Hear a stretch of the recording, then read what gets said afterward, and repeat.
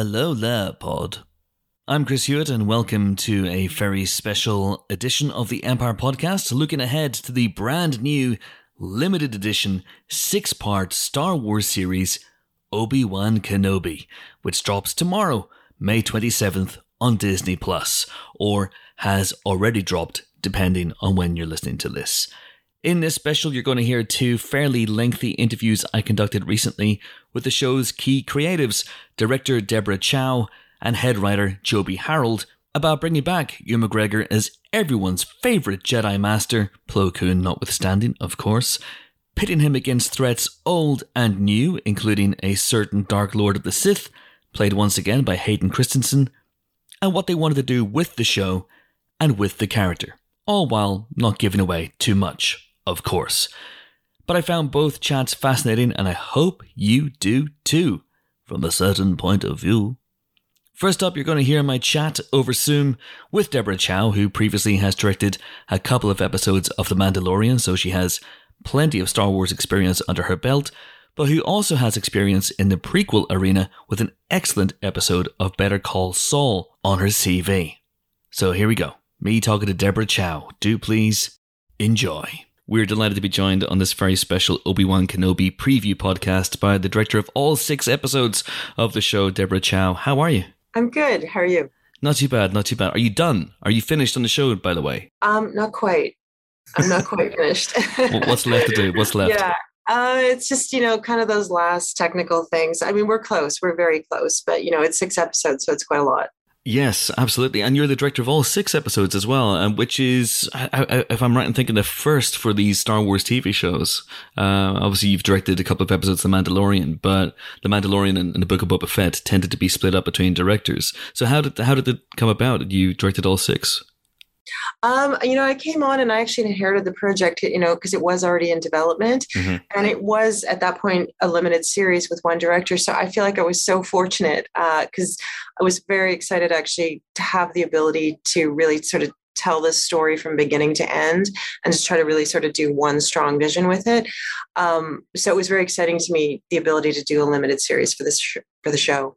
So can you talk me through your pitch? How did you pitch for this? What was did you put mood boards together? What was on those mood boards? What was in that pitch for you? I think visually it was a lot of visual references. And I think one of the biggest things that I felt very strongly about with this series is because it was a limited and also because it was, it's called Obi-Wan Kenobi. So it's very much about him, is that I really wanted to make it character driven and to have, kind of a lot more time to do stuff that felt you could really feel his personal emotional journey on that. So a lot of the things I think in some of the earlier meetings for me was visual references that were tying into the genre, but in a way that kind of felt a little bit more atmospheric and gritty and that had that emotional tone. So things like The Proposition or Assassination of Jesse James, for Westerns of having that sort of feel to them. Amazing. So did you see this as, the Western aesthetic has obviously influenced Star Wars right from the off. George was very influenced by that, but is that something that you saw this show as being more specifically, I guess? For me, and I think, for a lot of people, that the DNA for Star Wars has always felt that it lies in Westerns and samurai films, particularly samurai films, because it's such a similar code. They're not just warriors, but there's also an ethical and a moral code that comes along with it. And so I think for our starting point in the series, such a strong correlation in my head, at least, between, that there's this Jedi warrior and he's left, but everybody's been killed or they're hunted or they're in hiding. So it's almost like he's like the last samurai in this environment. And it's like, when the world's changed around you and you're in such a dark time period, how do you hold on to that code of ethics, or how do you hold on to that feeling? So it's always helpful for me to go back to the samurai films and the Westerns as references. And can you talk a little bit about that then, in terms of where we start off? I imagine we can't talk about where you end the show, at least not quite yet. But we can talk about where you start and where we pick up with Obi-Wan. We're about 10 years after the end of Revenge of the Sith. Is that correct? Yes, so we're 10 years after Revenge of the Sith, so essentially we're right between the 2 trilogies. Mm-hmm. So there's a 20-year gap for A New Hope. So it's a very interesting time period because it's a very dark time period. This is a period in which the Empire is in ascendance, we're post Order 66, as so many of the Jedis have been killed and they're being hunted or they're in hiding. The Inquisitors, who, we're bringing into live action for the first time, are very dominant in this period, and they're under Palpatine and Vader, and they're out there trying to eradicate and hunt down the Jedis. So it's essentially a very dark time period to be a Jedi in. And then the other part of it is for Obi-Wan Kenobi and his character.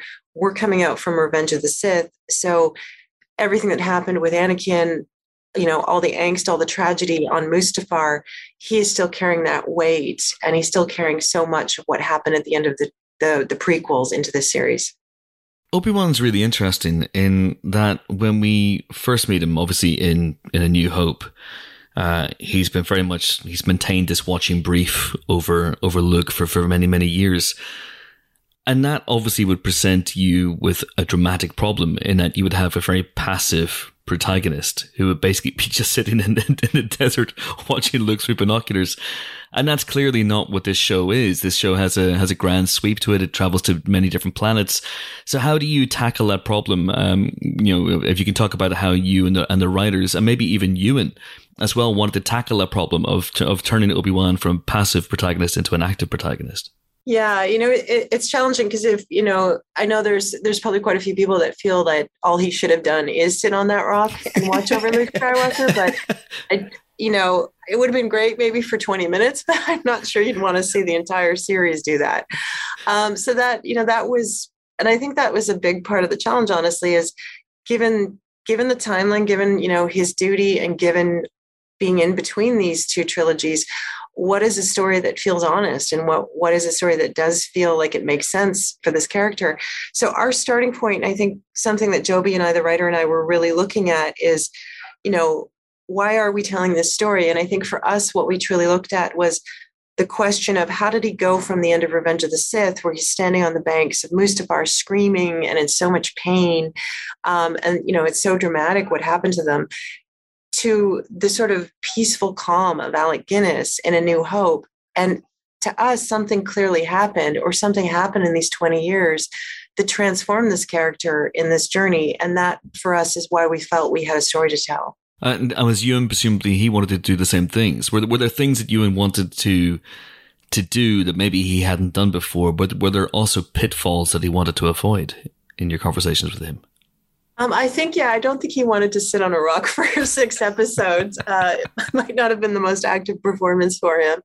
But, I think the biggest thing, he was such an open and collaborative partner through this. And it was so great getting to work with him because he just is this character on a creative level. But I think one of the things that I think he was excited about was getting to have a lot more depth and complexity, and, to maybe take a character that is known more for the lighter side or for their wit or their humor, and do this character in a period where, they're a little bit broken and they're struggling with their faith. And I think that was very interesting to him. And I think obviously for an actor and for performance, starting there and then doing a journey back to hope, gives you a great arc, both in terms of directing and performers. There's some really interesting ground that you could potentially explore in this series, setting it obviously 10 years, kind of in the midway point between Revenge of the Sith and A New Hope. You have the relationship between Obi-Wan and Vader, which is very interesting. We got the sense in A New Hope that they hadn't seen each other in a long time. I suspect for anyone who thought that maybe they met for the last time on Mustafar, they're about to be disabused of that notion. But I mean, as someone who's worked, you directed one of my favorite episodes of Better Call Saul, so all about how characters can sometimes be wreathed in plot armor, but how you can still dig into their character and make it really compelling going forward. How do you get these two characters to operate in the same arena, or to even just circle each other while the outcome is known for people? How do you make that compelling dramatically? That was the biggest challenge. It's very hard to tell a story that's in between, two trilogies where everybody knows what happens before and after to the characters. Yeah. In large part, we were essentially telling the second act in these characters' lives and telling a story right in the middle, which is always the hardest part of the story to tell in any story. So that was what was so challenging. That's also, why we did so much development, is trying to get a story that felt like organic and it felt truthful during this period. But it's also quite exciting in a lot of ways to have that challenge. And I think for us, at least, the biggest thing that we were trying to do is always have it come from a place of character, where it started with Kenobi and it ended with Kenobi. And the reason for us in terms of bringing back Vader, because it's not something you do lightly, and we did not want to do it just for the sake of doing it, is that when we really looked at his character and we looked at his journey and his past and the people that were important to him in his life, it's obvious that Anakin and Vader are so pivotal to his life experience and where he is at this point in the timeline, that it felt very difficult to tell this story without addressing that. So for us, we really tried to make it come from a place of character, if nothing else. And I know you obviously have other antagonists in the show. You mentioned there, and I want to talk about it in a second as well, the Grand Inquisitor, and bringing elements in to live action like the sisters, which is really, really interesting. But with Vader, bringing Vader in and pitting him against Obi-Wan, there is obviously an expectation that they will meet, but I suspect it's not something that happens in every episode. I suspect it's maybe something that you build towards. Can you talk about layering that and building up the steps for that? I would say, without giving away too much, that I don't think Vader is a character that you want too much of. Yeah. Personally, I always feel like less is more with him.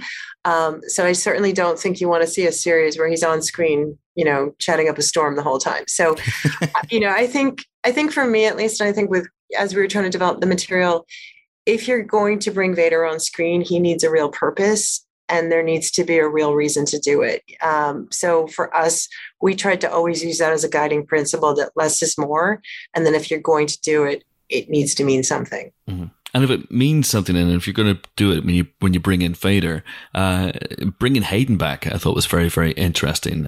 Whether that means we see him outside the helmet, I'm sure is something you can't say at this point. But can you talk about the decision to bring back Hayden, and not just bring in a stunt performer, for example, to fill the armor?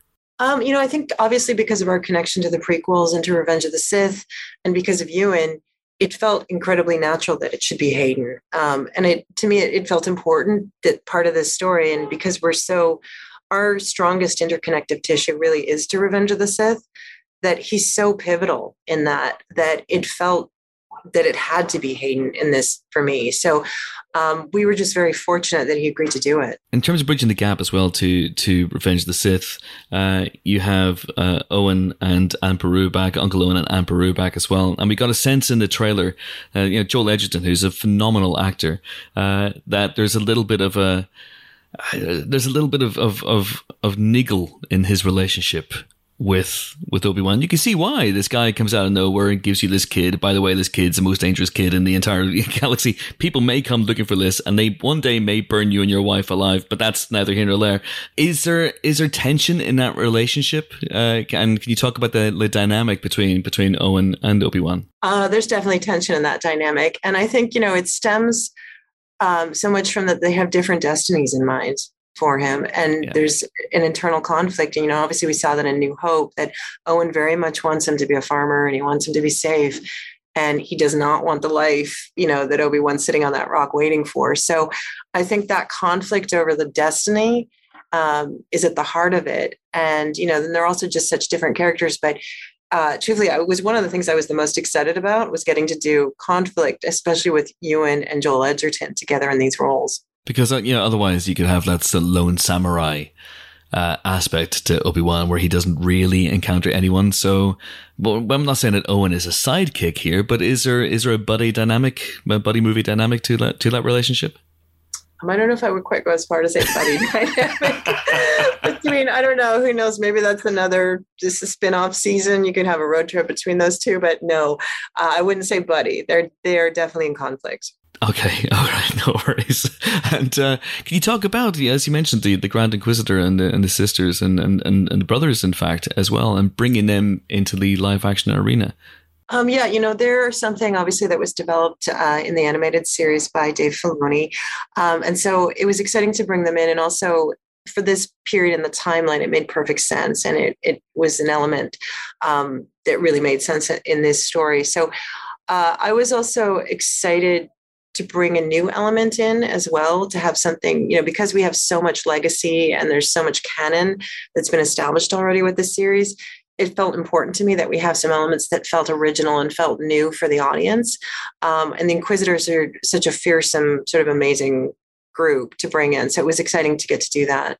Can you talk about how that impacts on Obi-Wan? I imagine life can't be easy when there are people out there who are actively hunting you down. But is there an inciting incident, for example, that you can talk about that sets him off in the path? We know that, for example, from the teasers and the trailers, that it's not all set in Tatooine. That you do explore the galaxy, so something does prompt him to head out into space. Can you talk a little bit about that and how his path intersects with the Grand Inquisitor? The Inquisitors, obviously at this point, they're hunting Jedi, and that is their purpose. So they're out there, and at this point, we're 10 years after the Revenge of the Sith. There's not that many left. You know what I mean? So they've been many very good at it. Exactly, they've been very good at their jobs, and so they're out there hunting, and obviously in this scenario, Kenobi would be the white whale in this Moby Dick story. So for them, there's obviously it ends up giving his character, because with having things like the Inquisitors and the Empire out there and so focused on Jedi hunting, it forces him into hiding, which I think is a really interesting starting place where, this is a period where you cannot walk around and be a Jedi, that, you have to go into hiding and you have to be very careful. So it's a very interesting pressure to put on his character at this point. And within that, does that allow you also to have fun with some of the plot points? I don't think, with the greatest respect to George Lucas, that he was necessarily thinking about when he wrote this initially, which is of course the idea that Obi-Wan Kenobi decides to hide Luke Skywalker on Tatooine, the same planet that Anakin Skywalker comes from, doesn't change his surname. And even Obi-Wan, when he assumes his own different identity, keeps the same surname. I mean, honestly, Ben, what are you doing? Does that allow you to have fun with that? The idea that he's hiding in plain sight, but not terribly well. Yes, I mean, I think you'd have to talk to George about much of that. For us, in that respect, I was trying as much to respect the canon and really respect George's vision for this, and I think, things like that. And there's always going to be things like that. But I think at the end of the day, the biggest thing we're trying to do is get into the character and get into the essence of the character to have it feel right. But he is a very good Jedi, so he can get around a lot of logic problems. He can use those Jedi mind tricks. Yes, exactly. And can you talk about slowly reconciling the Ewan-ness of the character and the Alec Guinness-ness of the character, and bringing those together? So I imagine by the end of this series that we're closer to bridging the gap between those two performances, which must have been a challenge for you and Ewan. I think with you, this is the advantage of having someone like Ewan in this role, and I think also from the prequels, he did such an amazing job of doing the younger version. And it's interesting because I feel like, there's different generations where, they think of Sir Alec Guinness, but there's so many people actually in the younger generations who it's Ewan. Ewan is Kenobi. So they don't even think about him, about the older version of him. So I think there's also some logic, obviously, with the age lining up and the years intervening with, the real ages of everybody that isn't exactly going to line up. But I think what we felt is, to me at least, it felt like Ewan was kind of the exact right age to play this character right now, where, he has the wisdom and he has the life experience that age brings you, but he still has the vigor and the youth as well. And it just felt like this is the moment. And this is what is also interesting about this story, is that this is this character sort of in middle age. It's not the youth and vigor of the prequels, and it's not sort of the older version. And that is something that was quite exciting to do, is to do this character in this period in their life. And I think Ewan, just where he is naturally in his life, really embodied that. So I don't know, we didn't strive honestly to do, we're not trying to gray his hair every week to get him closer. We're not doing anything like that. But I think it's in the essence of the character more than anything. Does he feel like he's growing into the character that Alec Guinness created, less so than just, a physical transformation? Interestingly, and this may be misleading because it's in the trailers, but whenever we hear him speak in the trailers, he does seem to be making less of a concerted effort to sound like Alec Guinness than he perhaps did in the past. Is that the case? And if so, was that a conscious decision? I think that's probably more of a question for Ewan on that and in the decision of that. I felt very much that, it's always tricky, I think, for actors when they have an iconic actor and they're playing the younger version of them. Because if you just end up just sort of trying to mimic them, it's weird and it doesn't work out very well. So I feel like the most successful is always when they're getting the essence of the character, even if it may not be exact on other elements. And I feel like Ewan did that so successfully in the prequels, where he respected and you really felt the lineage to Sir Alec Guinness, but at the same time, he really made the role his own. And so for us coming in, personally, for me, it wasn't important to try to repeat an exact speech pattern or whatnot. He's already very aware of that and in the zone of that. But I feel like what I wanted at least to see is I wanted Ewan, and I wanted Ewan to own the role. And physically as well, he very much made Obi-Wan his own. Obviously, in A New Hope, there's one lightsaber fight, and then bye Obi-Wan Kenobi. Whereas in the prequels, he's very, very active physically. I would expect a fair amount of physical conflict in this limited series as well. Could you talk about that? How a middle-aged Obi-Wan, who perhaps hasn't had the most practice battling people over the last 10 years or so, how that has affected him? Is he ring rusty, for example? Yes, he is definitely, our starting place in this series is that he has been, sort of sitting on Tatooine for 10 years. And given the time period that, it's such a dark time period and he has to be so cautious and Jedis are in hiding, it is a period where, all the Jedi elements about him have to be very hidden and suppressed. So, when we do take him on this journey, he isn't at full fighting format and he is a little bit rusty to start with. Okay. And can you also talk about this decision to go out into the galaxy and to move away from Tatooine? I'm sure there's a lot of stuff that does still happen on Tatooine, but especially given that Boba Fett was so Tatooine-centric and, the Mandalorian hits the desert planets every now and again as well. Was that something that you specifically wanted to do, to explore different aspects of the galaxy? It was actually, and it had to come from the story. Like we couldn't have done it if it didn't make sense for the story. But I think just for me as a director, visually, one of the things I've always loved about Star Wars is that you do go to new planets and you do get to see these things that are really different and, visual worlds that are new and exciting. So it was something that I was really excited to do. And that I did want to do if it was organic to the story, is to go to places that we haven't seen before and to see new characters and new visual worlds. Ewan's back. We've got Vader back, we've got Owen back, we've got Aunt Beru back as well. But do we see the character I think that means most to Obi-Wan Kenobi fans, which is Elan Sleazebaggano, the character from Attack of the Clones who tries to sell him death sticks? Do we see that guy again? You're going to have to wait. There's definitely going to be some surprises along the way.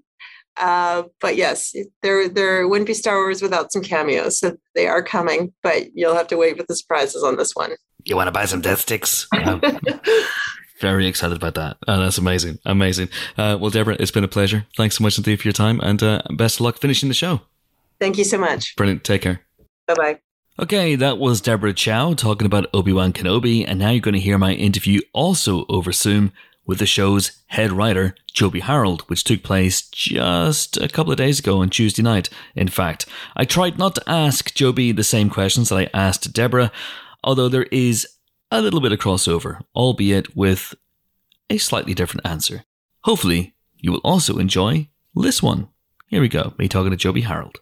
We're delighted to be joined in this Obi-Wan Kenobi preview special by the show's writer, Joby Harold. How the devil are you, sir? I'm very well. I'm very well. How are you? I'm good. I'm good. You must be very excited because as we speak now, the show is 3 days. It's Tuesday, 24th of May. It's 3 days away from debuting, and finally, your baby is out there for the whole world to see. Yeah, it's very, very surreal.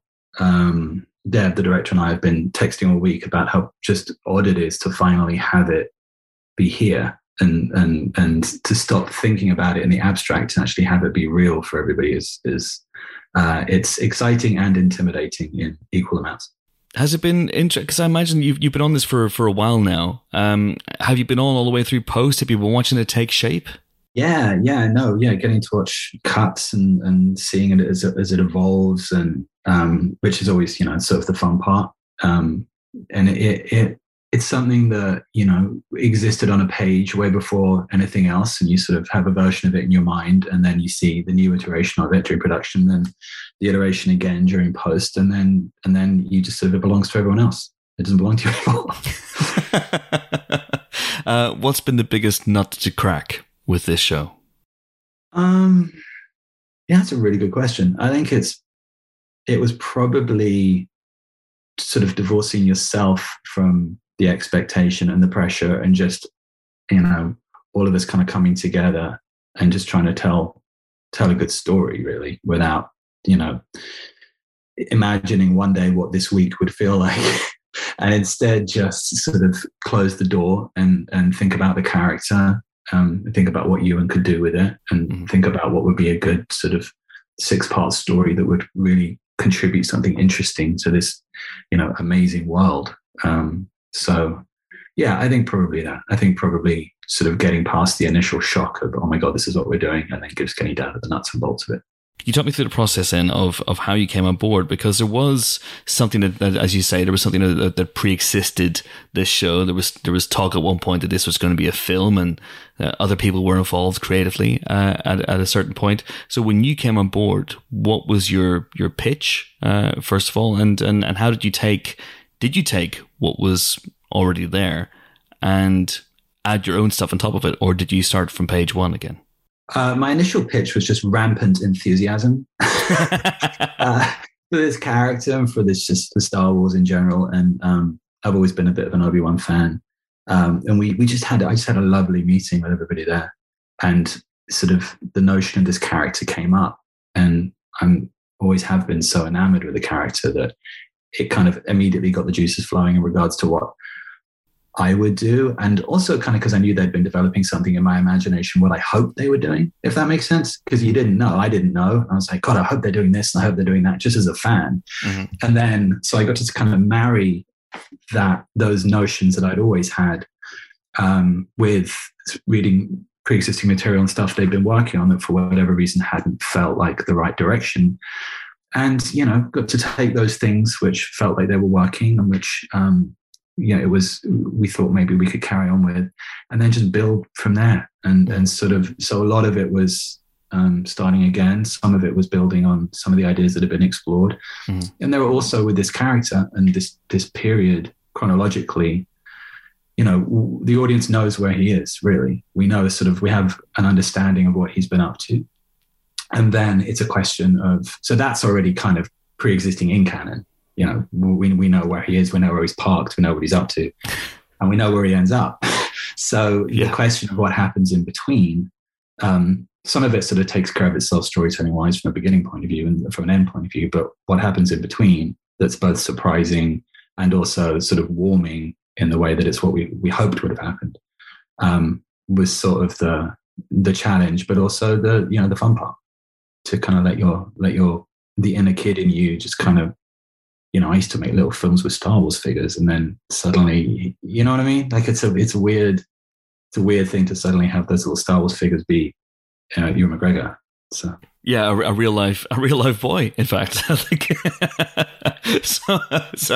I mean, there's a lot to dig into there. In terms of you say you're a huge fan of the character, as I think many people are. When you think of Obi-Wan Kenobi, do you think Alec Guinness or do you think Ewan McGregor? Or do you think of a blend of the two? I think of a blend. It probably steers a tiny bit more towards to Alec Guinness just because he was the entry point, for I'm an original trilogy guy just because of that was the age I was. And so I have my little card with his picture on it, and before I had my sticker albums and my toys and all the bits and pieces, and before streaming and DVD and VHS, that's what we had. And my Obi-Wan one was very cherished, and because he was the kind of the wizard, the Gandalf, the guy in the robe, the guy that pulled back the curtain for all of us and showed us this thing that George Lucas built. I've said that before. It's like he was the man that said, kind of come with me, to an audience, to a generation of card carrying geeks like myself. And so he, for me, was always the one that was interesting. And because there was so much unsaid in the original trilogy in regards to that character that then Ewan did such an extraordinary job with in the prequels, and what a magnificent piece of casting that was, because it suggested that finished article in episode 4, there was very much a story we didn't know about that character, because he began as Ewan McGregor, who to me was Trainspotting Ewan McGregor and Shallow Grave Ewan McGregor, and then suddenly he's my Obi-Wan, and I'm like, oh wow, all right, well, where are we headed? This is, and we went through 3 prequels with that character growing, but then it felt like he hadn't grown all the way to the guy that pulled back the curtain when I was a kid. Yeah. And so the gap was the interesting part. But it is, in answer to your question, it's very much an amalgam of the two. And that's a credit to Ewan that he was able to kind of put the fingerprints to Alec Guinness's performance in what he was doing. So it didn't feel like it was a different conversation. It felt like the beginning of that character. I can't say enough good things about what Ewan's done with this character. I think it's pretty extraordinary, really. What did he want to do with the character, and did that mesh with what you wanted to do with the character? To me, and I would say this about Hayden too, like they've spent so long in the figurative shoes of these characters, and have lived with those characters for so long that their understanding of those characters is pretty supreme. And the what I think Ewan built out of those first 3 movies, which is really quite nuanced. If you look at it, people say a lot of things about the prequels, but when you actually watch what Ewan's doing throughout, he's just kind of in his own, on his own sort of level of just, there's a calm to what he's doing, there's a grace to what he's doing, but he's also got that swagger in those moments that doesn't feel like Sir Alec Guinness, that feels very unique to him as an actor. And so he had such a clear understanding, just from a viewer. To me, he had his arms wrapped around that character. It felt like he really understood the character. I felt like he owned the character when I was watching those films. That to me, you'd watch him. I would watch a 6-part limited of just him sitting in a chair, looking out at the distance, and I'd be quite happy. I think he is. It's his character now. So anything he gets to do beyond that, and he was very gracious about, trusting, and especially he and Deb have a very close relationship, and Deb and I had a very similar sort of vision of the character. I just think what he's done with it is brilliant. But I suspect you haven't just written 6 episodes of him sitting in a chair. As engrossing as that would be, it would be good though, wouldn't it? I mean, just like, he has lunch, makes a sandwich. He's a hermit. That's what hermits do, right? Swats away a fly, has another sandwich. Says hello, lad, or something. The fly. Yeah. But I suspect that you have, this is an older Obi-Wan, obviously. But I suspect that he's someone who can still get his hands dirty when the call comes. So I have to ask, as a huge fan of the character, what was it like writing action scenes for him? What was it like writing lightsaber battles for him, or even, this is a character who is beloved for his Jedi mind tricks. So did you have any of those up your sleeve, and what was that like? It's a great thrill getting to write that stuff. Part of what was important to me was he isn't we don't just see him as the finished article. I didn't want him to see him as the finished article. He's not finished yet, and I didn't want to sort of see the graceful the calm warrior that we sort of see, that Zen master warrior in episode 4. He's on the run. He has got his hands dirty, as you say.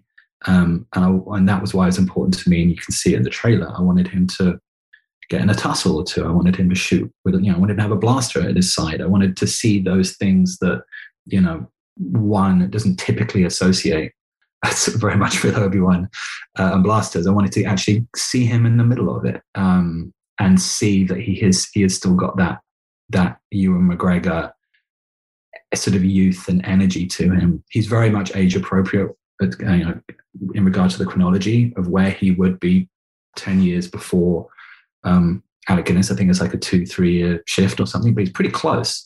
As a piece of casting goes. So he's kind of mid 40s, mid to late 40s, kind of around there. He's thereabouts, maybe a little later, but he's still, I'm still also watching Ewan riding his motorcycle around the world, and he can handle himself. so why not put him in a corridor and there's a guy who, if he's flashing his lightsaber around, people are going to know who he is. So like there's interesting aspects to that character that are consistent with where he is in this time, that would necessitate him keeping a lower profile and sort of having to handle the situation a little more delicately than he is able to just sort of reveal who he really is. So yeah, that part of the character was really, really, really fun to write, especially for Ewan, because as I said, he can handle himself. You watch him training and you see what he can do, and you're like, oh my god, man, this guy's yeah. We're roughly equidistant between London and Reading, but we're also equidistant between A New Hope and Revenge of the Sith, roughly. Which means, Joby, that by my reckoning, and this is no disrespect to Alec Guinness at all, he was an older gentleman, obviously, that Ben Kenobi has to go through some seriously hard shit before we get to that version of the character. He's got some hard yards to go before we get to that guy. Was that part of what you were hoping to do with this show? That you were hoping to really make a proper bridge between the Alec Guinness version and the Ewan version? Very much so. Not just because he needs to, get his hair whitened a little bit along the way with some kind of life experience, but because the guy we left in episode 3 is just gone through a pretty extraordinary experience. He's broken with somebody very close to him. Yeah. And there's unfinished business there, and there's an emotional weight to the outcome of that conflict, that there was no version of this character to me that wouldn't still be carrying that with him, or any version of the sort of the Anakin Vader character that would be carrying it with him too. And that love story, as Deb describes it, which is an interesting way of putting it, isn't completely reconciled at the end of episode 3, but it seems like it comparatively that it is in episode 4. There's more of an inevitability to that outcome and to that conflict. So what transpired between the two, what's the missing chapter in that love story, was an interesting question. And there's different ways of telling the story of how that sort of outstanding business is reconciled for Obi-Wan. And the trick of it was, what's the most entertaining and interesting story that allows him to face his past that isn't also too, as they say here, inside baseball, where a general audience who isn't familiar with the specifics and the intricacies of the prequels and the original trilogy and all the different aspects that we all are, that is also an interesting story for them, that plays in and of itself as a 6-part, close-ended, beginning, middle, and end story. And so hopefully that's where we've ended up. Certainly Ewan McGregor, Obi-Wan Kenobi, Darth Vader, unfinished business. Like the sandbox is pretty rich and pretty exciting, pretty interesting. But it's only one part of the story. But yes, certainly it's the sort of the meat on the bone was like, those two characters, the past, the future, all of that. At what point did Vader come into your thoughts? Because obviously there is a version of this.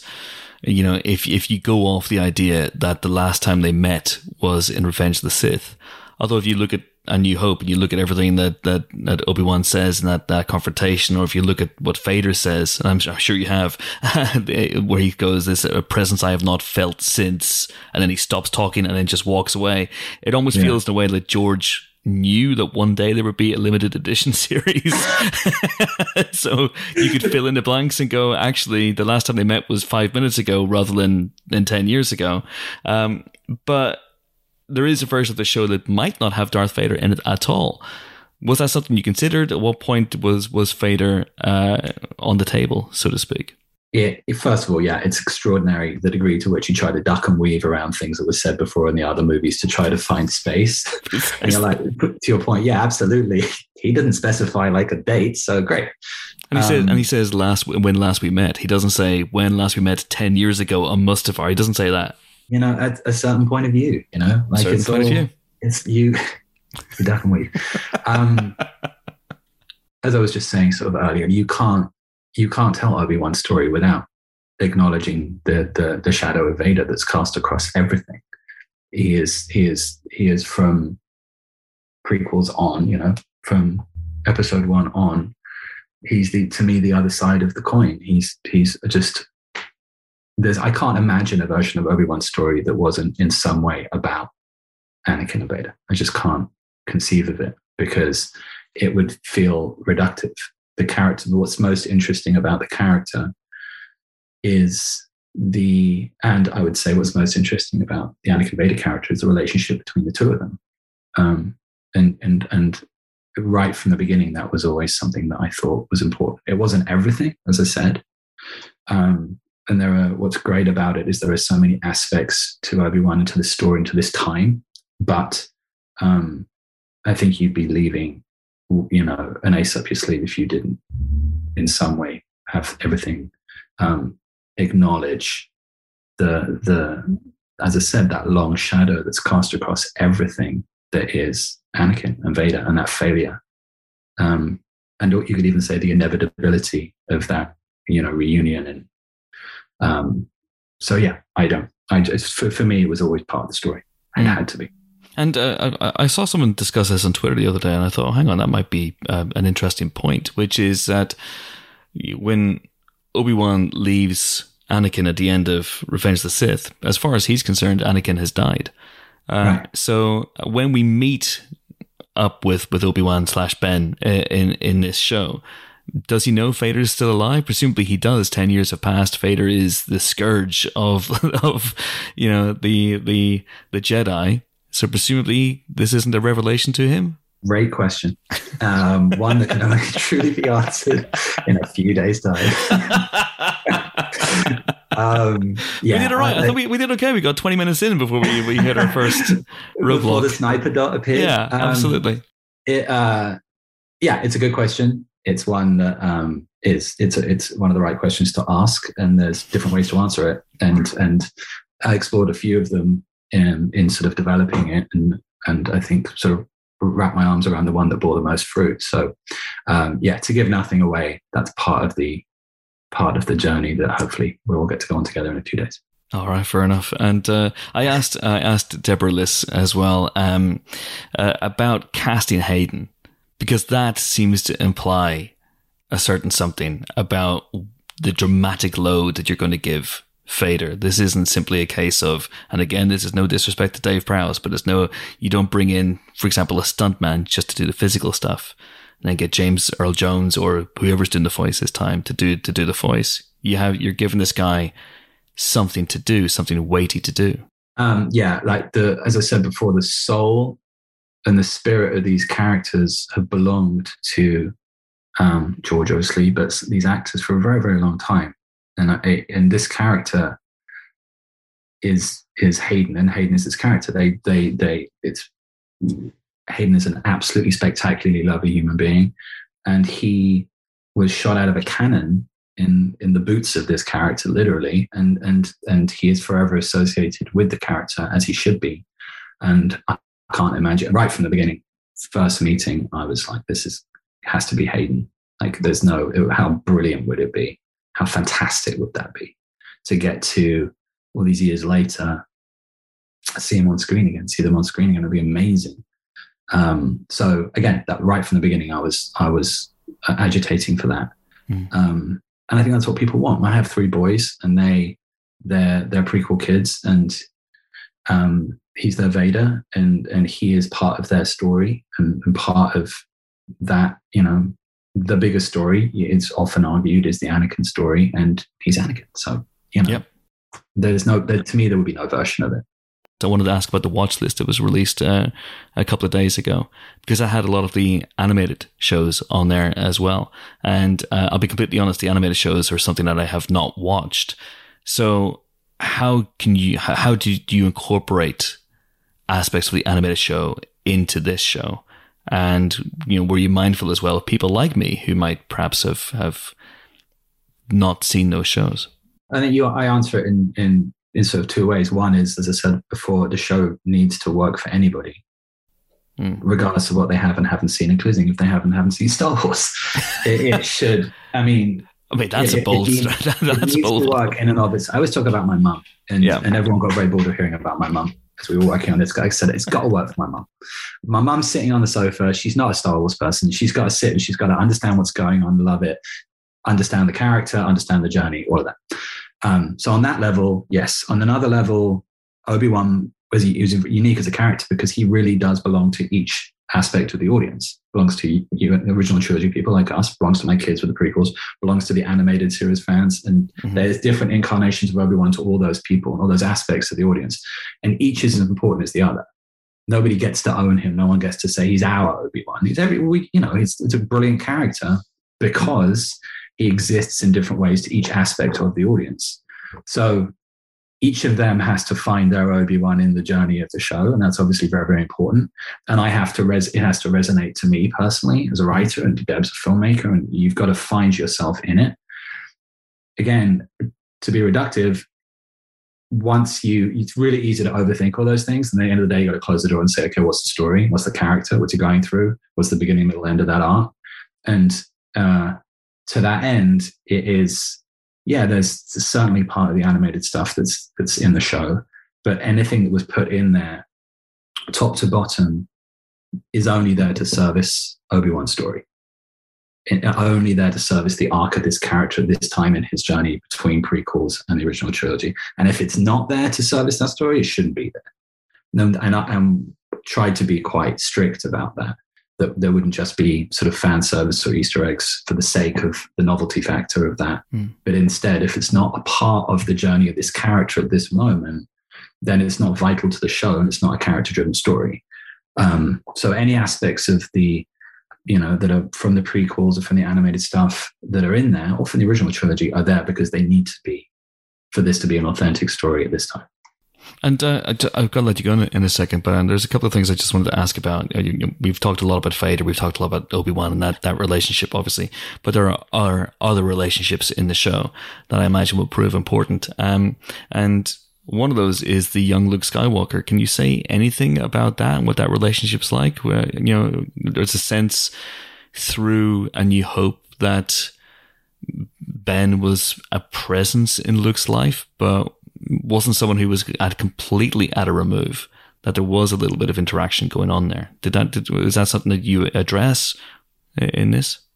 I can say only the mystery of that from A New Hope was always so interesting to me because it was deliberately ambiguous. It felt like I always wanted to know more. You go back and look at those scenes as we did and I did over and over again to try to sort of see if there's anything that you need to be beholden to. And that is certainly something that you'll get to see in a few days, a little bit. But also, more than anything, one of the most interesting things to me was right from the beginning, the image of the pilgrimage, if you like, of Obi-Wan living his daily life and his daily routine, sitting on his rock, looking through, seeing young Luke, seeing the moisture farm. Just that image and that feeling and the notion of that man there watching over you is very Star Wars to me. It just feels very soulful. and it feels very much like the heart of what the show was, as a connecting sort of story between the prequels and everything that happened and what that boy represents in regards to that story and the original trilogy and everything that we know is going to happen. So the middle-aged man, let's say, not the old man yet, on the rock watching the boy, is kind of it was the thing that I loved the most about writing, because it just felt so right. It's where I would always imagine him, at a distance, not too far, close enough to see.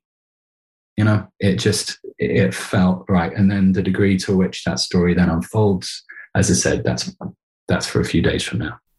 And we were talking earlier on about kind of trying to join up the dots, the things that George wrote in the mid-1970s and didn't think that one day people like yourself would have to worry about in order, in terms of making it all work. And one of those, and I wonder if you've had a little bit of fun with this, is the notion that Obi-Wan Kenobi takes the son of Anakin Skywalker to Anakin Skywalker's home planet to hide in plain sight, doesn't change his surname, changes his first name to Ben, but keeps the same surname. Is that something that you as a writer have a little bit of fun with? The inherent ridiculousness of that premise is quite funny. I've been lucky enough to be writing for about 20 years and feel like I've picked up a bunch of tricks along the way. There are some things that I think are best left unsaid or unexplored, because it's very hard to rationalize some aspects of the the questions that you ask when you do a deep dive, like the one you just said of why here, why there, why that name. Because there's a version of Obi-Wan that's, his name is Stan. He shaved his head. He wears a yellow shirt and red trousers, and he'd be great. But the notion of, it's the same with what the Jedi wear, right? And it's, what they wore and what they would, much has been written about these things. Yeah. Again, something that you can see when the show drops, but I will say that there are certain aspects of it that others have left alone and that we chose to leave alone too. One of the things from the trailer and the various TV spots that broke the internet was Owen's savage put down to Obi-Wan. The way you trained his father. That line, which is a deep burn.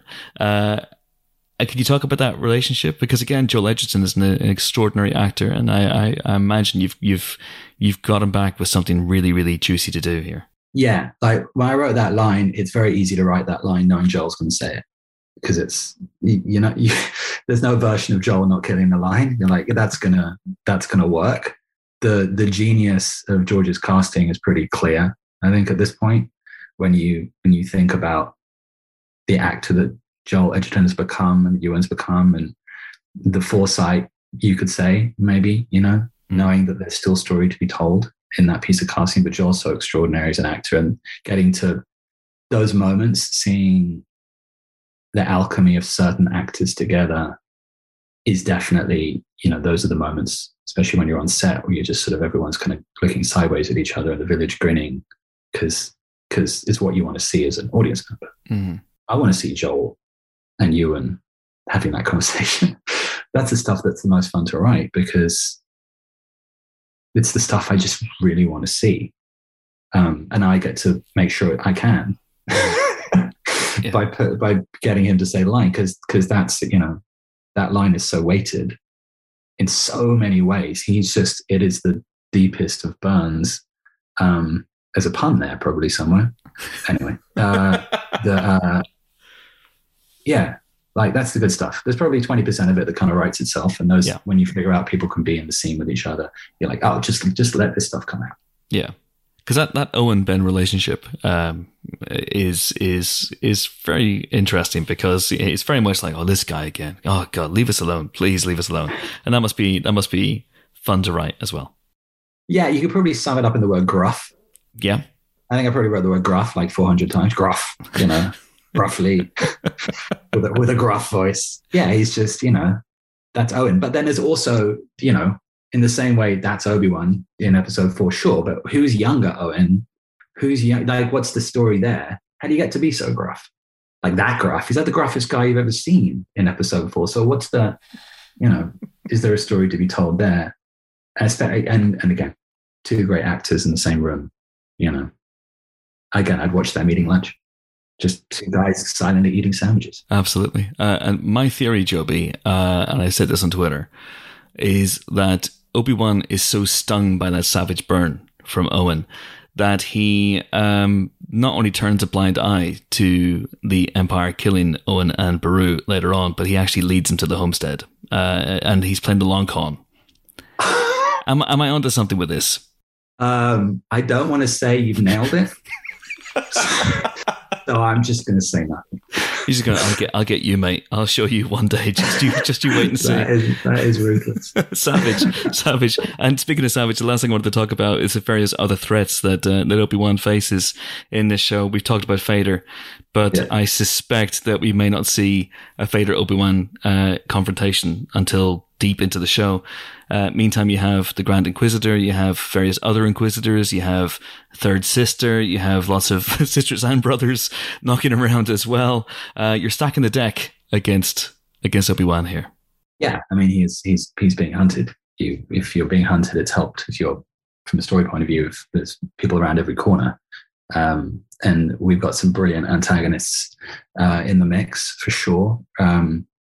Reva, the character of Reva, is, again, just the actors, these amazing actors doing this stuff. I would tell Moses sometimes, there'd be a line, this line's okay. I think it's pretty good. I think we'll get away with it because, there's this particular, Star Wars is so specific. And she would just do these amazing reads of these lines. I'd be like, you're really helping me out. You're doing an amazing job. Thank you so much. Because that character is sort of a fresh take on the sort of traditionalism of the Star Wars villain, the sort of the stoic English school kind of master kind of situation. And she just comes in and just blows it all up. And so she's a really, really interesting character.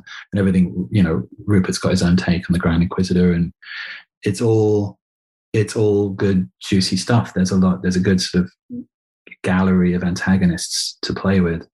But again, they all have to be a part of Obi-Wan's story, or they're just there to kind of twirl the moustache, and you don't want that. So anybody who's there hopefully belongs. Certainly wanted to avoid having too many pieces on the board. That was always a concern. So tried to be as efficient as possible there. All right, fantastic. I can't wait to see what you've done, and I'm sure there are more surprises in store, including, no doubt, a cameo for Elan Sleazebaggano. I can say nothing about what's going to happen in 2 days' time. I just want to know, did he stop selling death sticks? That's all I want to know. I just want to know. I can't say anything. Did he go home and rethink his life? By the way, there are so many things that I want to say about that. But I can't. It's so annoying. Well, I can't say anything. Perhaps we'll have you on once the show is finished, and we can hopefully have a chat about stuff. We can actually talk openly without the sniper dots. Absolutely. I'll let you go. Joby Harold, it's been an absolute pleasure. Thanks so much for your time. Cheers, Chris. Cheers, man. Thank you very much. And that was Joby Harold, and that is it for this Obi-Wan Kenobi preview podcast. Hope you enjoyed it.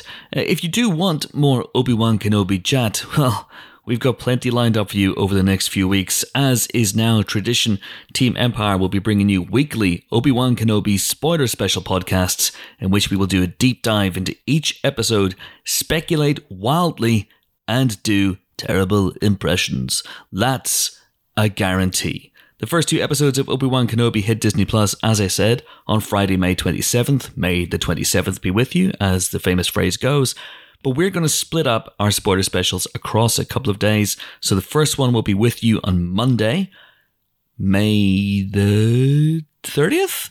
And the second one will be with you on Tuesday, May the 31st. And then they'll drop every week after that in sync with the episodes. And if you've listened to our previous Star Wars and MCU spoiler specials, then you know that these are a lot of fun. And if you haven't and you want to sign up, then you can subscribe to our spoiler specials, which is a bargain at just £2.99 a month or £32.99 a year. And that gives you full access to every spoiler special and every spoiler special interview we have ever done.